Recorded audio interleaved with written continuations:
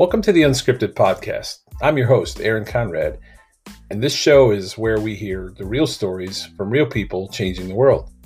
From everyday people to the top celebrities, all the conversations are real, raw, and always unscripted. Thank you for joining me today. Now let's get to today's guest.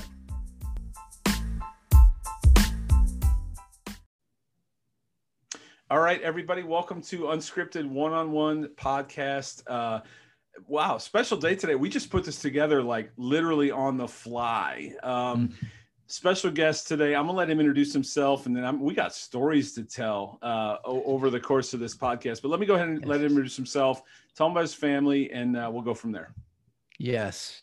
First of all, Aaron, it's so fun to do this, and it's fun because you were my very first Twitter friend.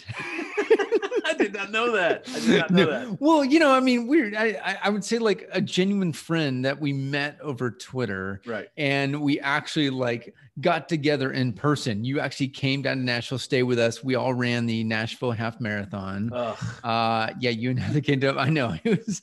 I know. And it wasn't weird at all. We kept saying like, should this be weird? Right. Like, like we all, and I'm like, oh, it's not weird at all. It's just, right. we're just having fun. But right. No, man, that was, I know. And that I'm trying to do the timing. That had to have been like 2009 or something, or 8, something right. like that, which is somewhere crazy. Yep. How much life has happened since then? How many pounds have happened since then? I'm just, since you had Kurt Harding on not long ago, again, because Kurt is part of the connection too, because we all would interact on Twitter. Right. You guys have such beautiful domes. I'm holding back on who I'm really supposed to be. I've got this like half dome, whereas you guys got this beautiful dome. Right. And right. So yeah, I keep telling my wife, and you remember Brooke, I mean, she keeps telling me like, no, don't shave it off. I'm like, it's just awkward. I don't know what to do with it when the wind starts flopping. It's just like, I'm like David Spade in Tommy Boy when that fan pops on and his hair just goes straight back. That's me right there. Yes. That's perfect. And I'm sorry, your name again? My name is Dave Schroeder. Hello, everyone. So, yes, Aaron and I have known each other for a very long time, as you know, but in a very non-traditional way. I guess it's more normal now, but I think it's just funny. We've all have kind of grown up in our middle age kind of life together. That's the way of putting it, at least from afar. Like, it's always fun when we both have families, we both have ups and downs of life, career. And I remember like, I could just tell like, we clearly liked a lot of the same writers. We still talk about it today. We love a lot of the same movies, same dad jokes, all these things. And like, we pretty much should just be neighbors. We just separated by a couple states away. That's really all it is. So yeah, outside of so you're a Cardinals fan, I'm an Indians fan, and and just to give everybody an idea, like you said, I have a friend in Charlotte that we did one a while ago, Ryan Grammatico. Just love that guy to death. He's a brother to me, and he was one of the first. He was one of the OGs when we started the Unscripted podcast. But same thing. I always tell people I met him on the internet, and that always sounds really creepy.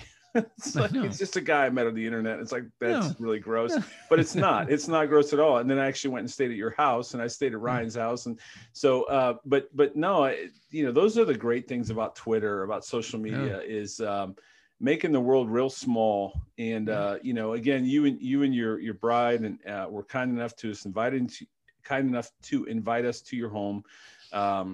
We stayed with you guys. I guess ran. I don't even want to say ran. The Nashville half marathon is the worst thing ever. And the worst part about it was the day we did it. First of all, it was packed, and we couldn't seem to find any kind of pocket for 3 of us to stay together. Right. I mean, we're trying, but, and then we were going down that long hill. You remember that long hill? And then there was an uphill on the other side, and the whole thing's uphill, but there was 2 seconds of a downhill. And I look over and there's a guy juggling.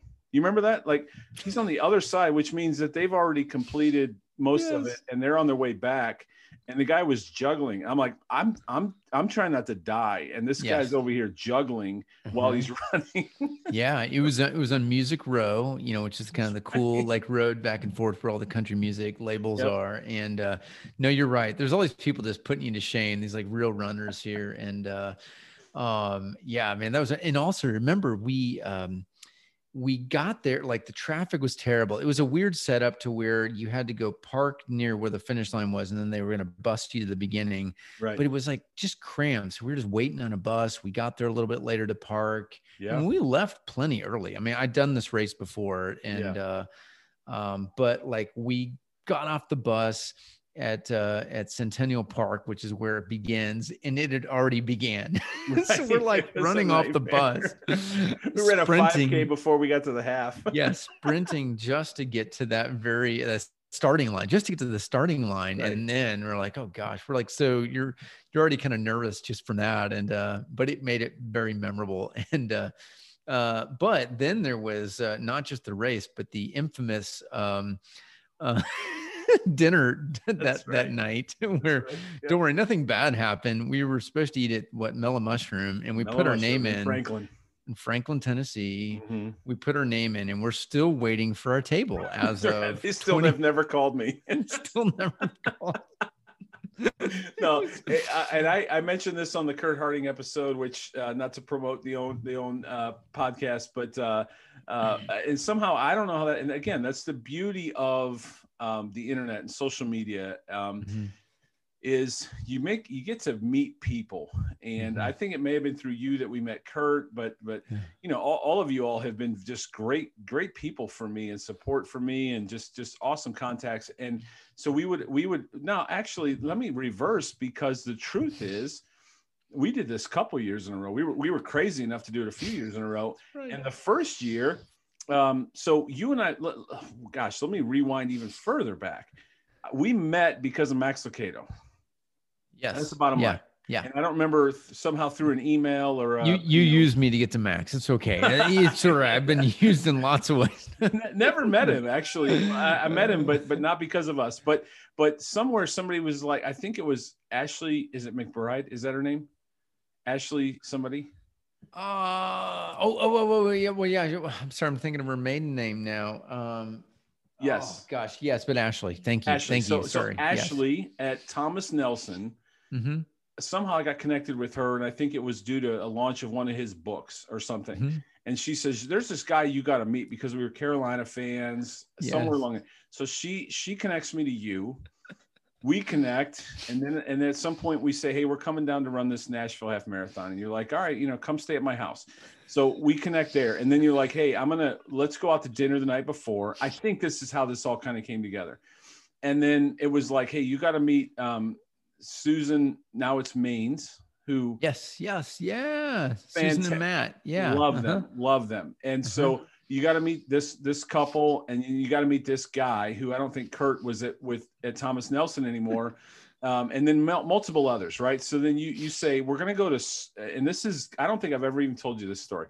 So you said, we're going to go to songwriter night at this place called Puckett's. Yes. And I'm like, in my mind, I'm like, I see some like dude sitting on a stool, writing on a legal pad. And I'm like, well, man, you're a local guy. I'm going to trust you on this. We don't know. Again, we've met on the internet. So I'm like, all right, well, that sounds kind of cool. But, in my mind, I just see this like dude with his guitar. And so then we go to Puckett's. We're standing outside, and this guy with an awesome mullet walks by. And we're waiting for our table. This guy with this mullet that puts shame to all other mullets walks by. I'm like, check out that dude's mullet. And then we go in, and it turns out there's, I don't know, 3-4 people on stage, and there's actual video of this. And if I had good technical skill, I'd show this video. Maybe I'll put it in the blog post so people can see it. All right. Sitting in Puckett's, and they start singing their songs. And this guy with the awesome mullet says, hey, this is one of the first songs I ever did or wrote, or I don't know, something. And he starts singing Amy's Back in Austin. And I'm like, that's right. I remember looking across the table. I'm like, man, my son is named Austin because of the song Amy's Back in Austin. It was Tim Rushlow the lead singer of a band called Little Texas, which some people may remember. And he wrote the song Amy's Back in Austin. I told Heather when we were dating, if we ever have a little girl, we're going to name her Amy Austin, because I just thought it was amazing. Amy Austin Conrad. Love how it rolled off the tongue. And then we found out we were having a boy. I'm like, we're going to Austin. It's Austin. That's the name. So I got to walk up to Tim Rushlow after the songwriter night and say, hey, you wrote that song. My kid is named Amy, is named Austin. Just an amazing moment. So again, really long story, but it was awesome. Yeah, that is such a Nashville Franklin thing to happen. I remember that happened. I was like, yeah, because you'd already told me the story when I asked about, I already talked about like where you got into the kids' names. And I mean, it's not like I planned any of that. I didn't even know who wrote the song, didn't know any of that. Yeah. And here you go. But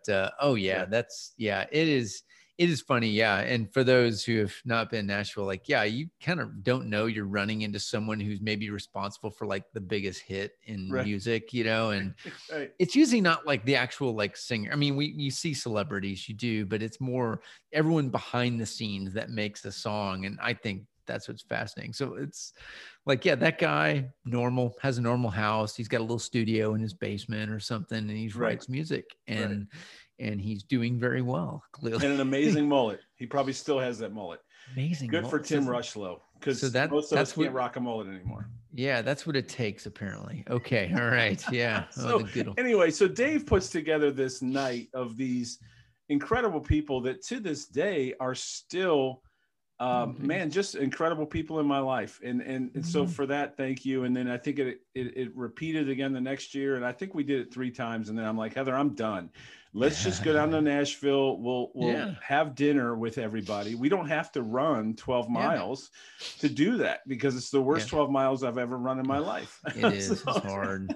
That was the last long distance run I have done. Yeah, I think so. That was it. I finally said no more. I did a bunch leading up to that, and it was hard. I didn't train for that one, so it just hurt. It was brutal. So, all right. And I think you still made it finish before I did. And I did train. I remember texting you being like, well, I'm up to 7 miles now. I think I'm going about a 10-minute pace. And anyway, so, all right. So tell everybody what it is you do, because that's where our connecting point was. And I do have a quote from a Dave quote that you gave me many years ago that I have still held on to, that I'll break out in a minute. But we originally met again because Thomas Nelson, because you were working at Thomas Nelson, and I don't know if we're allowed to say that, but hopefully that's okay. Oh yeah, absolutely. Yeah, no, so Aaron, what you're referring to is just working in Christian book publishing, and so I started working at Thomas Nelson in 2006 early on. So I'm getting closer to 15 years, and it's, I'm still doing it. It's just kind of meandered kind of in and out since then. But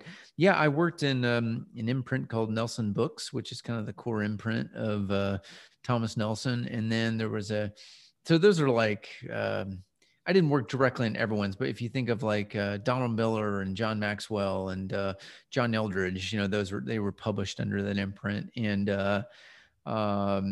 then there was a point where we started up Bill Bennett as well. Yeah, we worked on Bill Bennett. There's a point we started up our own imprint for Max Lucado. Max is probably one of the most long-term,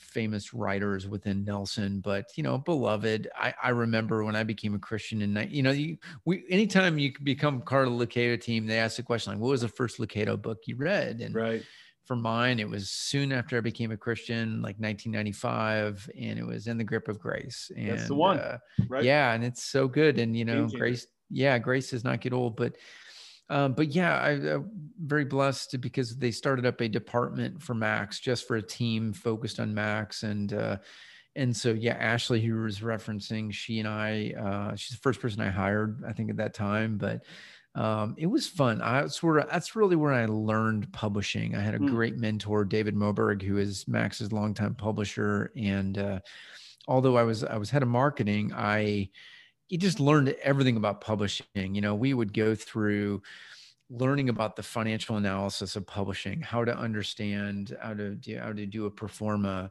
what to do. There was my first year working on Max was the first year Max had ever taken a 1-year break from writing. Right. So what a great year financially to be able to do. I look at David, I'm like, what are you doing to me? Is this your way of kicking me out? But no, it was great because it pushed us to creativity to say, we've got this wealth of content. Max had a heart surgery after he did the book 316. And it was like right in the middle of it coming out, and he just needed 1 year to just rest. And even though he was still writing a little bit, we just postponed a new release for another year, which was that book Fearless. That was that first one after. Yep. But we had a year where we had to be really creative to look at his backlist, which is all the books that he's published in the past, and figure out new ways to either republish them, repackage them with new covers, new formats, come up with some new content too. And it wasn't my idea, but we developed a book called Cast of Characters, which was like taking all of his stories and other books about characters in the Bible and put them together and have some new introductions that Max wrote. And it was great. It was fun. But I learned to appreciate publishing and the art of just what it takes to create a book. These are things in marketing they don't really teach you. You just need to find a publisher who just loves the craft, and that was it. So we met in that time because it was probably approaching Fearless. So imagine the economy collapsing, right? And Max, of course, Max is always like in tune with like what people need. He's just got, I keep telling him like before like things of the last few years, he writes a book called Anxious for Nothing. He understands people are dealing with anxiety. What does the Word of God have to tell us about that? And what are the stories to be able to help people with? Well, yeah, of course. Oh, his latest book, You Are Never Alone. I mean, come on, in a year. And people were like, oh, he wrote that because of it's 2020 COVID. I'm like, no, he preached that message like a year and a half ago. Yeah. So like the Lord just wants to use someone like that. Well, Fearless, there's a lot of fear, of course, going on with the economy collapsing. We didn't know what was going on, right? Right. But just to illustrate kind of where we were in social media then, I think I'm like talking to Ashley, and I'm like, Ashley, we need to buy the hashtag Fearless book. And she's like, buy it? You can't buy a hashtag. It just kind of happens, Dave. And we didn't know any bit of how any of that worked, because Twitter was still like a couple years old at that point. But we just, it was just funny. I mean, it was my first marketing campaign was a MySpace campaign. So come on. I mean, I'm just a hack book marketer, really. Right. That's it. On an Erwin McManus book, since you like Erwin McManus. Yeah, absolutely. Yeah. So it's been fun. So I did that. I stayed at Thomas Nelson until 2011, something like that. And I left to go work for a marketing agency for a while. And it was kind of this test of like, would I miss publishing? And, sometimes you get into something and you knew you liked it, but you also are like, man, is this something I'm going to do for the rest of my career? I wasn't 100% sure of that. I knew I really enjoyed books and I loved the experience, the ministry value, but I also knew I just need to see what it's like helping out publishers from a different perspective. And even though the firm I was with, they worked on a lot of different things, ministries and so on. Of course, I was the publishing guy. So like all my clients were publishing related. So I never really left. I remember doing work for B&H Publishing, and that's how my job with them / Lifeway came about. They needed help in communications, and I just missed being in books, full time. And so I did that for 7 years until this past year, working in communications marketing. So doing a lot of similar things, but they're more of a church publisher, and which I really enjoyed too, from the ministry perspective. I learned a lot about how the church works. And I would say my deepening interest for theology came out in that time.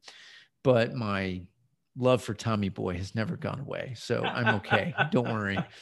No. But no, you can't I kind of have to test people out. Like, you meet a lot of serious people in the church world, right? You kind of want to find out like, who are the people I can really talk to? Who are the people who can put up with a middle school fart joke, just, and roll with me. Right. and like be entertained for hours. Like that's it.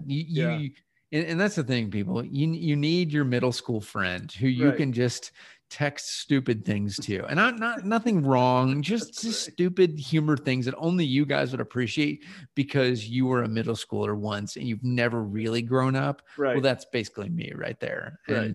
And the thing is, our wives know it. They Right. know they've married like this goon who has never really grown up. I mean, we've tried. We know how to put it on. We know how to do the mature thing. Right. But at the end of the day, like what we want to do is watch Dumb and Dumber and Tommy Boy and be absolutely fine by that. That's right. So, I think if you look at Heather's profile on Twitter, it says something about raising 3 kids and a husband. I'm pretty sure it says that. Because that's about accurate. Yes. I don't, sometimes you just never grow up. So, but no, that's an amazing journey. So here's the quote that you gave me many years ago. And at the time, I was kind of in that blogging space and thought I had some kind of voice. And I remember talking about writing a book, which our friend from the Nashville Nights, Rachel Wojo, shout out Rachel. Yes. One of my guests earlier, amazing story. And she has absolutely gotten after it and done it. I didn't have the guts to pull through, but you said something I never, ever forgotten. And I think it's true in even the podcast space. It's true in many, many things. You said nothing is new under the sun.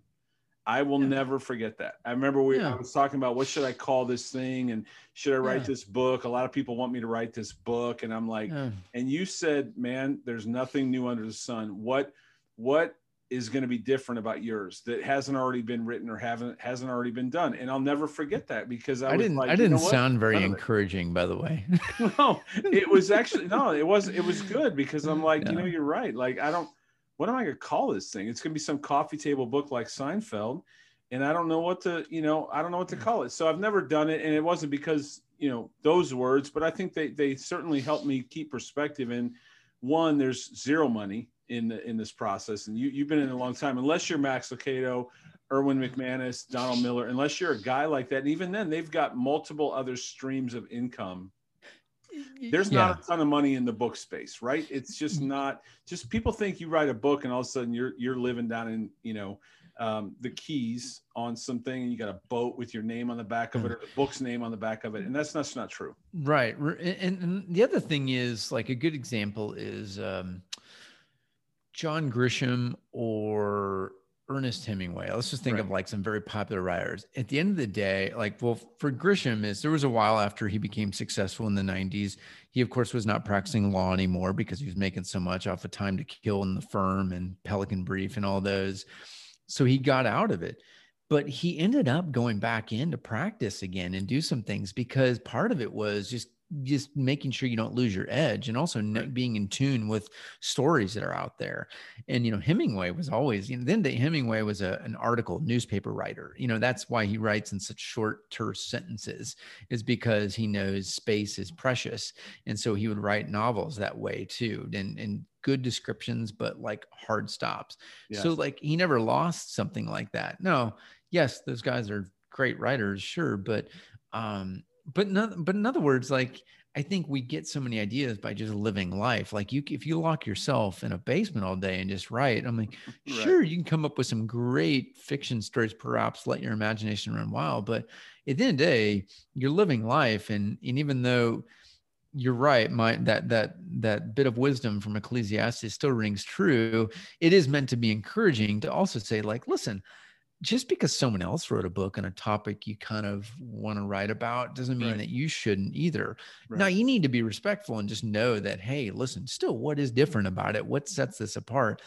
And I never finished. Like, I'm a literary agent now. I left, working direct in that part of publishing now. So I'm helping like that early part of the process where I'm working with authors just to encourage them and also say, listen, you've got to continue to beat this thing up to make it better, to get it prepared to help answer that question for a publisher. Because they're wondering what sets us apart in 2020 or 22, whenever it's going to come out.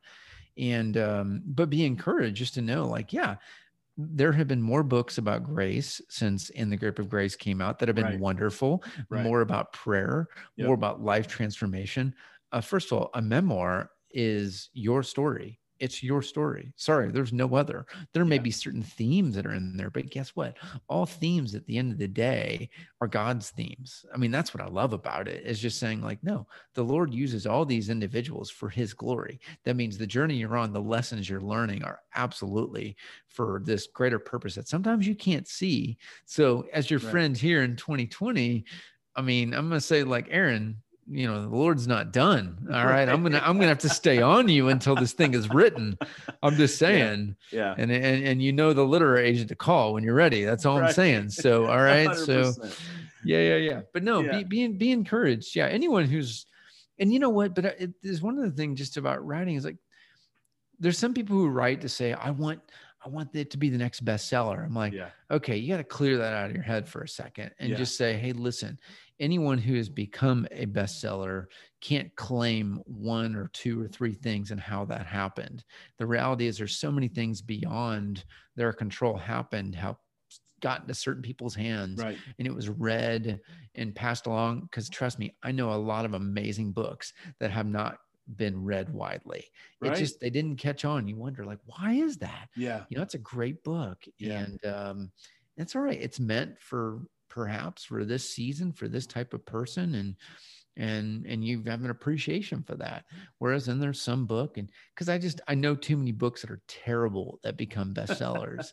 Terrible. I mean, America gets dumber by some of these books. And so, but you know, but you realize, well, it's the same thing. It's like, why are there certain, just like with there's stupid movies, then there's like really smart comedies, but they don't do as well. I'm like, because it doesn't work as wide. They're all funny. They're just different funny. I think it works the same way with books. So. And I think it works that way in marketing. So you spent, you had time in marketing.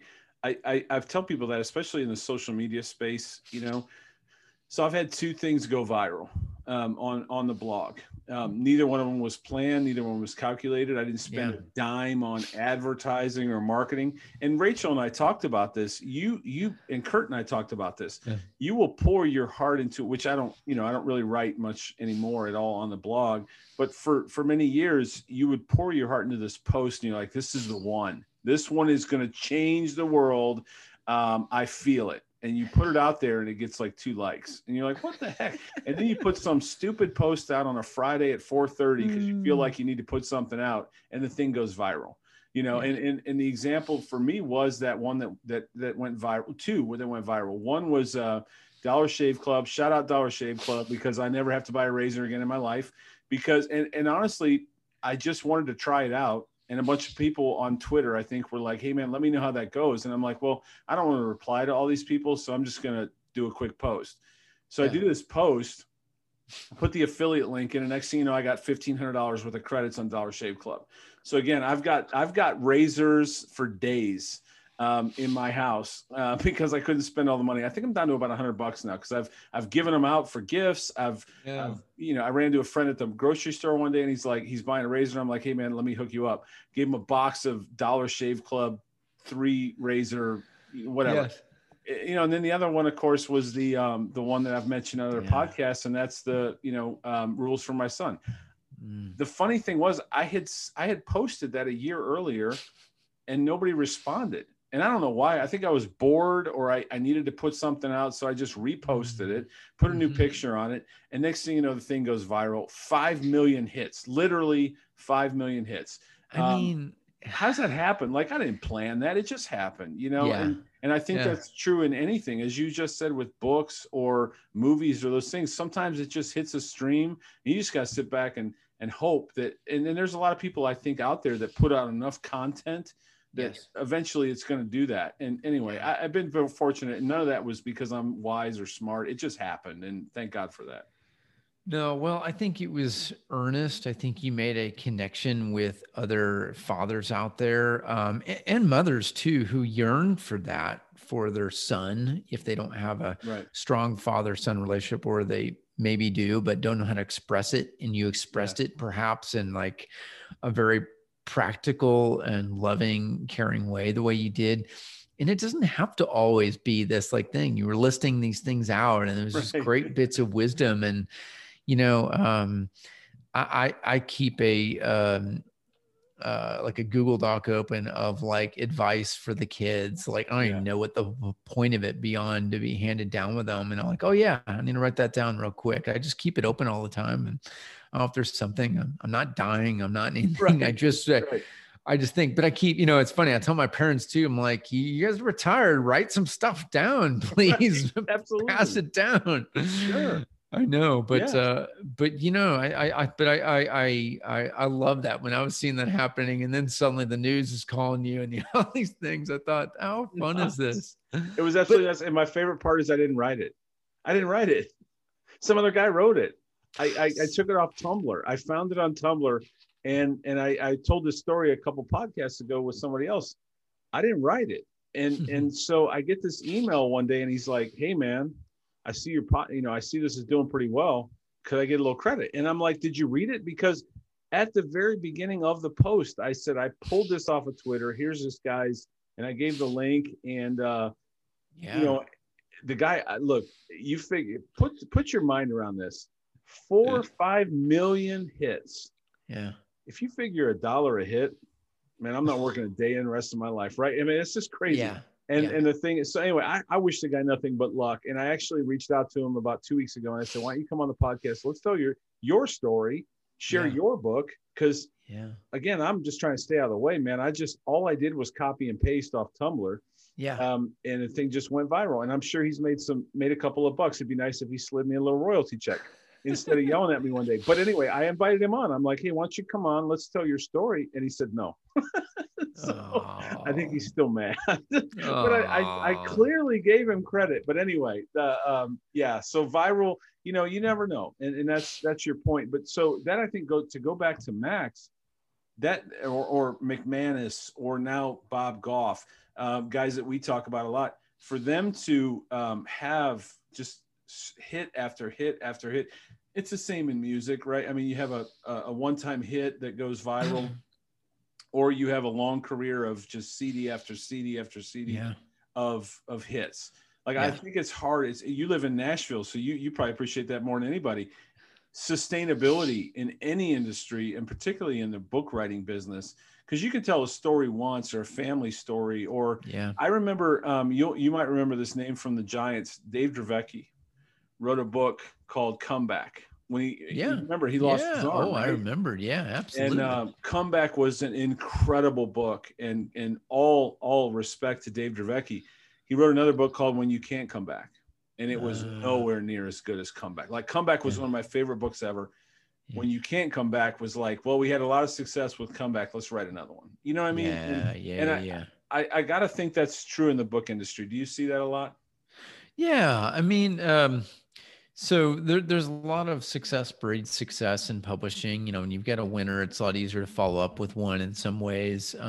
It's not like, they say sophomore album, sophomore slump for artists. Well, with books, again, it always is going to be like, I think you can fool them for a few weeks, but at the end of the day, it's still going to be a good book that they're transformed by, and that they're ultimately going to want to share. Like, the thing that has not changed since I started, even like digital being the biggest driver of book sales, is, books succeed or fail based on personal recommendation. And it's about trust. It's about, who do you trust to provide you book recommendations? And that could be someone on TV, by the way. It could be your best friend. It could be your pastor. It could be whomever in your kind of circle that you trust. And so when it comes to, trust me, I have no idea about Max Lucado book sales anymore, because I haven't worked on Max a long time, but I'm sure there've been some years that one hasn't done as well as the other. And it could just be the topic wasn't as provocative is not the word, just as powerful as another one. But then as I told you before, like, then you get one that just hits exactly how we all feel, and you are never alone. And of the gift of the Holy Spirit, being with us as God's gift to us, until Jesus comes back, I mean, it's just things like that. And you realize, okay, that's it. God has given us other people to encourage you. God has given us Zoom. We're on a Zoom call. I'm sorry, if this pandemic happened 20 years ago, can you imagine? No. I mean, we'd be able to call each other, but we all know that wouldn't be quite the same. We're able to keep doing business for the most part really well. Right. We know it's tricky getting together in person, but we also know, you know what, we're able to keep things going as best as possible. So there's a lot of blessing in this. I think if you really dig in. But back to your question about kind of really what distinguishes books, there are some people have this dream, this idea of what their book's going to look like, and it doesn't pan out the way they want. And so they wonder, okay, the book didn't sell that well, and what do they do next? And I always say, like, hey, listen, God inspires you to keep writing another story. Awesome, go for it. The other thing is, there's a guy we just had on, Jared C. Wilson. He wrote a book called Echo Island, and Jared's been writing, he's written 20 books on theology, and now suddenly he's writing a fiction book for it's more of a YA book too, because it's really centered around 14s. I mean, I'm like, how do you kind of switch to that? He's like, at the end of the day, like, this is really what I want to do, is just do storytelling. I try and do that through theology writing, of course, because it's the grand story. But I think my point is, even with Jared, is that I think we all, at the end of the day, there's something that ultimately is within writing that just connects with us. And sometimes I think it's just, you need to get it out of you. Yeah. And just trust in the Lord, whatever it's supposed to be from there. It may sell 1 copy, 5 copies, 500, 500,000, who knows? But, and don't worry about who the publisher is, or even if you self-publish it, whatever, because the spirit of your blog post, that is really, it's a legacy message about, at the end of the day, we're trying to hand things down to this next generation, whether they are our children or another. And because we're not going to be around forever. And even what you're doing right now is a gift to them that they'll be able to watch for years to come too, and realize, this is really what made dad tick, Right. I mean, really, that's which I love. Like, you have not changed in the most wonderful way, because like you haven't, and don't lose that. And I will stay on you on that book, because I think you're meant to write it. Sometimes it's like God hasn't done like working in you in terms of what it's supposed to be. No, it's almost like, think about that. Since we first started talking about a book, like, a lot's happened in life now. I mean, we were just talking about, like, now you've got, 2 kids in college, 1 in high school. Like, you can, an empty nester here soon. Okay. Well, you'll have a different time to reflect now, which is important and makes a huge impact on the way you would write and tell stories. Cause you're, let's be real. We're on the second half of life here, and we're trying to, but at the same time, you want to make the time count. And so it's worth doing it. So I know someone who's listening, watching this, they, I don't know. I try and be encouraging to people and just say, pretty much, I'm in the middle of probably 6 or 7 books that are kind of out there being pitched right now. And I've had a bunch of them that have landed last minute, type thing. Some that just, man, we're getting rejected left and right. And then you get one that just is perfect. I've had some that, man, first publisher jumped right on it. They were so excited about it. And some you get bidding over it, which is all fun. All of them are different. All of them have their own purpose too. But then there's someone, there's people I've sold, like, just because an agent's not representing you doesn't mean that you shouldn't be just right. Writers write.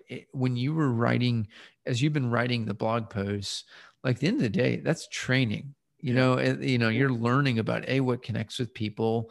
You also are just, it's flowing out of you. I mean, you need to do that. So I don't know. The more I do this, and now being on this side of the agenting world of kind of how do I serve publishers and help authors early on, man, there's a lot of room out there. And there's a lot of really cool options on how to publish too, and how to get it to the masses if that ends up being something. So I don't know. I'm encouraged, but again, like, think about the timing. Like, I'll be on you, because that's what I should do as a friend. Because I think you have it, but the timing's right. When it's right for you. Yeah. And I think this is what we're doing right now has almost, because the blog I put on ice for a few years. I mean, outside of reposting some stuff every now and then or writing one, I always write one every birthday for my kids. It seems like just to honor them.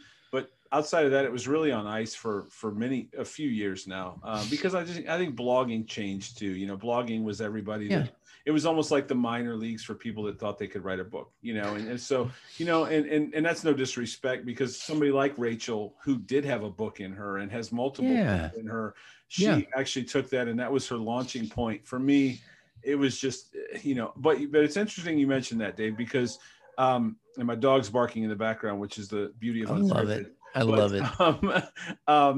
You know, I think, and I completely lost my train of thought. I think I started this. So I started this over COVID. I did one, and it was called the Four Corners Podcast, and it was completely a train wreck. And I only did one. And then, you know, a friend of mine who, and I think you might even remember this, but around that same time, that 2009 time frame, I lost a friend to colon cancer who was my age. 3 kids who had the exact same age. So it was like watching myself and hearing what he went through. And recently his wife, because now fast forward, we're 11, 12 years later. And his wife had mentioned that his kids don't remember him. They don't remember. So she had reached out to say, you know, does anybody have any stories? So she's doing a really cool thing for Christmas. And hopefully they're not watching this, because then I just ruined the Christmas surprise. Maybe I should have said there's the power of editing. You can hit this part. I'm going to take that out. So take 2. Anyway, a friend of mine recently talked about her kids, and it reminded me that, you know what, that's why I'm doing this. You said it perfectly. And that's why you're a great friend. This isn't for me. This isn't really, honestly, this is for my kids. Cause one day I'm not going to wake up, or I'm going to be whatever it is. And I want them to know, you know, you get to meet people like yourself in Nashville, and people from all walks of life that do all kinds of things. And at the end of the day, that's really what this is about. One day they'll look back at this, and hopefully, if YouTube's still around, or they can find the digital archives somewhere, because who knows what's next, you know, as far as technology, but they'll be able to look at this and say, wow, that was pretty cool. You know, dad knew some really cool people. Had nothing to do with me. It was that God in my life, God has introduced me to some amazing people, which has allowed me to write a story, you know, that may never be written in a book, but it's allowed me to live a story, I should say, that has been awesome. And I've told my wife so many times, if I never wake up tomorrow, man, I've lived, and it's been awesome. And so, anyway. Yeah. I taught there's 2 ways to look at this. It makes you really appreciate your immediate family, and because like you have more effect on them, positive or negative, than anyone else in your surroundings. And so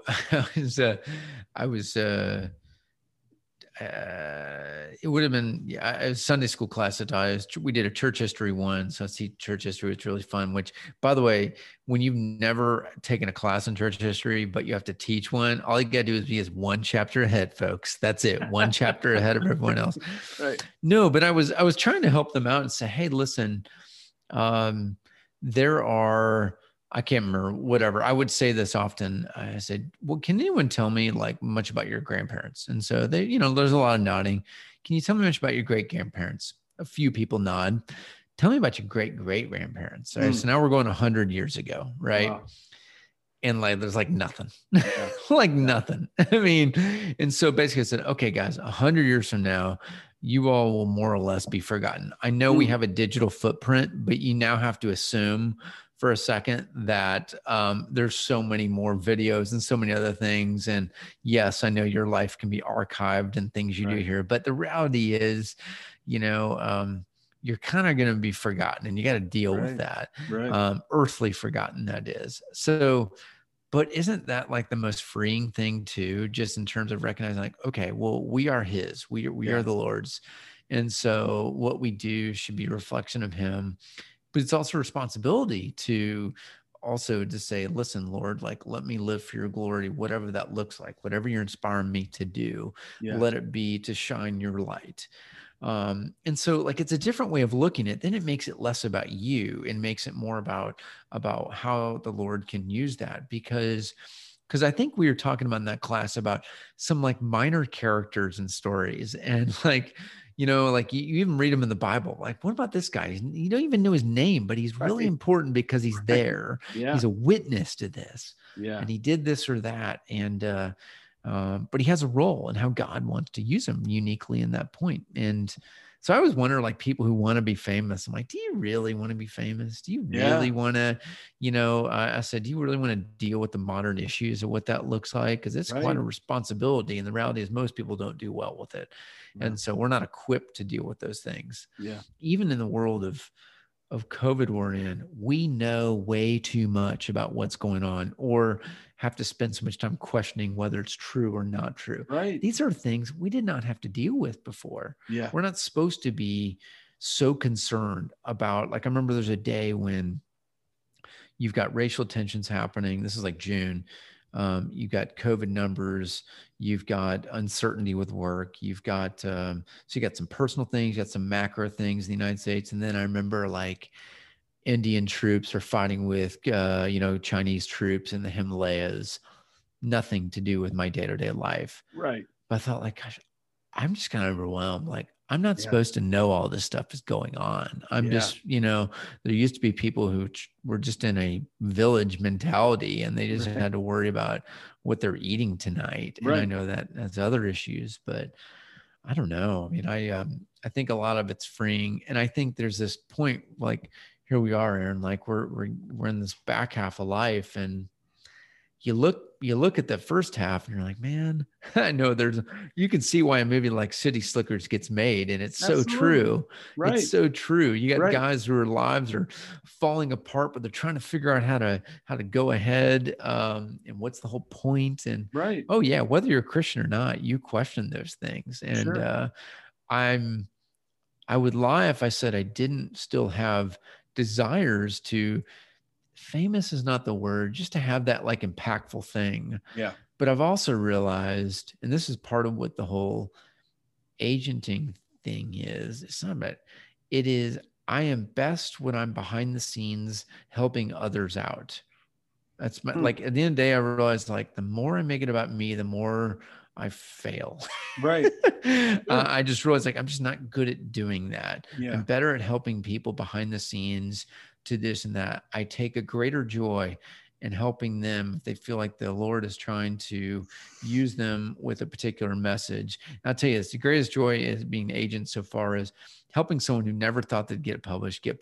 All right. Yeah. So and it's the same thing with, and ones who just, they're just this discouragement. And it was like, let's see what the Lord does. And I don't know, it's fun I've had a few of those so far, which were been unexpected. And you at first there's this temptation to have this pride of like, oh, I made that happen. I'm like, Lord, no, it's like this person didn't believe at all that they could, but I said, but they walked ahead in faith. And I said, no, let's see what the Lord does. Mm-hmm. If you approach it as you're trying to give the glory to him in this, then you'll accept whatever the consequences are from it that go with that, good or bad. If it's not meant to be published, not meant to be published, that's okay. Right. But if it is, boy, that's cool to see. Then you get a front row seat. I mean, but I'm behind the scenes. I'm like there's the theater, and I'm back in the green room. I'll see what's going on. Yeah. Well, you know what? I mean, and I don't want to get off of that point before it's amazing how quickly this always goes. And as you said, I said before I clicked record, we got to do this more often, especially when we have the technology, we have the ability. It's just been so good to see your face, to catch up, to laugh a little bit about some of those funny memories. But before we get off, I want to make sure we get all your links, all your contact, because again, as you and I both said, who knows where this is going to land. And there could be somebody hoping to write a book, all those things. But you just touched on something that I think is very, very true. And I'll say that because I want to make sure I honor you in that. I don't know Kurt Harding. I don't know Matt Maines. I don't know Susan. I don't know Jason Jones and his family and his wonderful story. I don't get to meet Tim Rushlow. I could go on and on and on if I don't meet you. Right? And that's so if you're looking at yourself and you're saying, I like to be behind the scenes, or I like to be that guy in the Bible that nobody knows his name, just know that there's people that do know, right? And I'm that guy. I'm that guy today, because honestly, you have been a connector that has spawned just great content and context for me with all those people. Every one of those names I just mentioned, I love those people dearly. And I to this day, we're internet friends, I guess you'd say, because we don't live together, but we're in a community together. Those dinners on whatever night it was, Saturday night after or what, Friday night, whenever we ate, or after the race. I'm probably a little delirious from running the race, but those dinners were amazing. And it's a time I will forever cherish. And what happened at those dinners, that community of being together and meeting one another and caring for one another. And that, if anything, that's the church before the church. I didn't want to blow past what you just said, because whether I write a book or not, it doesn't matter. What matters is you've been an incredible connector, and I've never, ever forgotten that. So thanks for that. Now, that being said, because I want to make sure I honor you in that way, because it's all true, man. It's straight from the heart. Now, besides that, where's all the links? So if anybody catches this, if we go viral, how do they contact you? Where do they find you? What's your Twitter? What's the best way? If I want to write a book and I'm listening to this, how do I get it? I am probably most active on Twitter still. David M. Schroeder, SCHROEDER. You can guess whether it's pronounced either way. It really doesn't matter anymore. That's what I know. People ask, I'm like, I don't care. What do you want it to be? Whatever. I really don't care. It's just a kraut name that got carried on, and here I am. No, it is pronounced Schrader, but I never, my kids are always like, why don't you correct people when they say Schroeder? I'm like, does it really matter? It doesn't matter because it's spelled like Schroeder. I said somewhere along the line, it got anglicized a little bit. So, but they didn't spell it. So I don't know what's going on. It's weird. No, but so I'm pretty active there. But you were alluding to a podcast I've co-hosted for a few years, and it's we interview authors and people in the book world about. It's called The Table of Malcontents, and apostrophes around the mal. So it's fun. I get book recommendations in a lot of different places. That's kind of my book club. And, like I mentioned that author, Jared, we had on, because I was very curious about a guy who writes theology, but then all of a sudden wants to do a fiction book. And I was just curious about, I knew that informed the way he does theology writing. And I was curious about how that transitioned. And, but it's fun. I get so many book recommendations that way. I realized 2 years ago, and my friend Aaron Armstrong, he's the one who started it up under a different name years ago, but our offices were right next to each other at Lifeway, and we would talk books all the time. And it's just like we're doing, why don't we just press record and talk about this stuff more? Right, yep. I mean, there's a part of it that's that, but I said, well, we need to make it useful. It needs to be something that's fun for people in its niche, because not everyone wants to sit and listen to a 45-minute to an hour book podcast, So we do end up talking about some other things, but I think I love good writing, and I've become a better reader, a better person in publishing for doing something like that. I get exposed to some people, and it's kind of a good way to also just, I don't know, like anything, you always need to be learning, always need to be challenging yourself. It's my version of cross training. I have to constantly be around other people who are in the industry, and invite in authors, different publishers, different agents, so on, to talk about these things. And it's fun. We've done it for 3 years now, which is weird. We've had a variety of other co-hosts, and it's fun. Aaron's the one who does the editing, producing, everything else. I'm booker, interviewer, and other things like that. So it's amusing, but so it's been fun. So you can listen.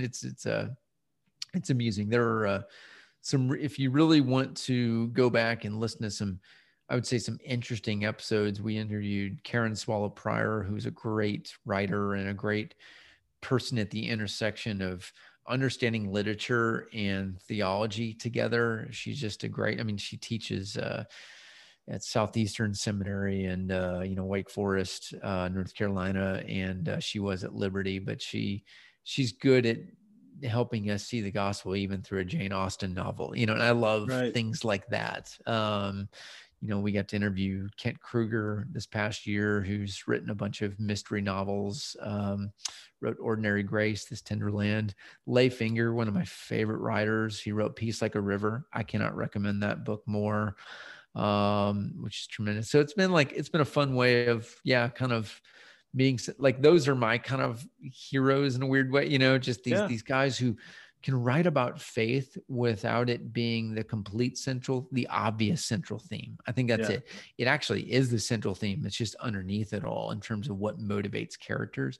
That is good writing. That's what Cormac McCarthy does a lot of.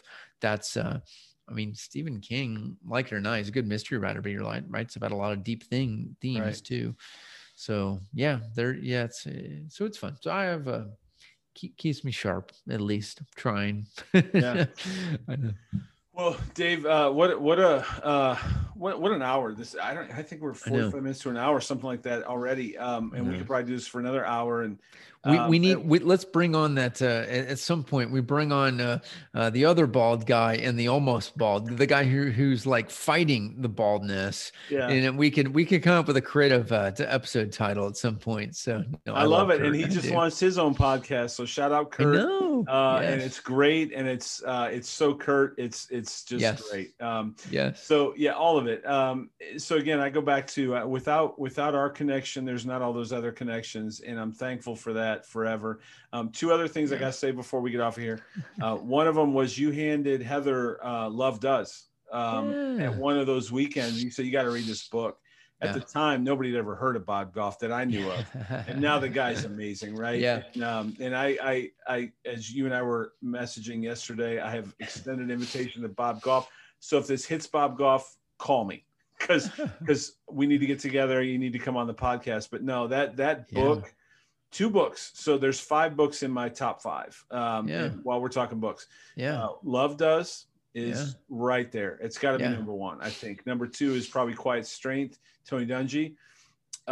And probably in that top 5 would be Grip of Grace. So it's so funny that you mentioned that, because I got to say that my view of Christianity, my view of my faith forever changed with Grip of Grace. Because I didn't understand grace. I didn't understand. It's not how I was. I wasn't raised in faith that way. And when I read Grip of Grace, I'm like, wow, that's radical stuff.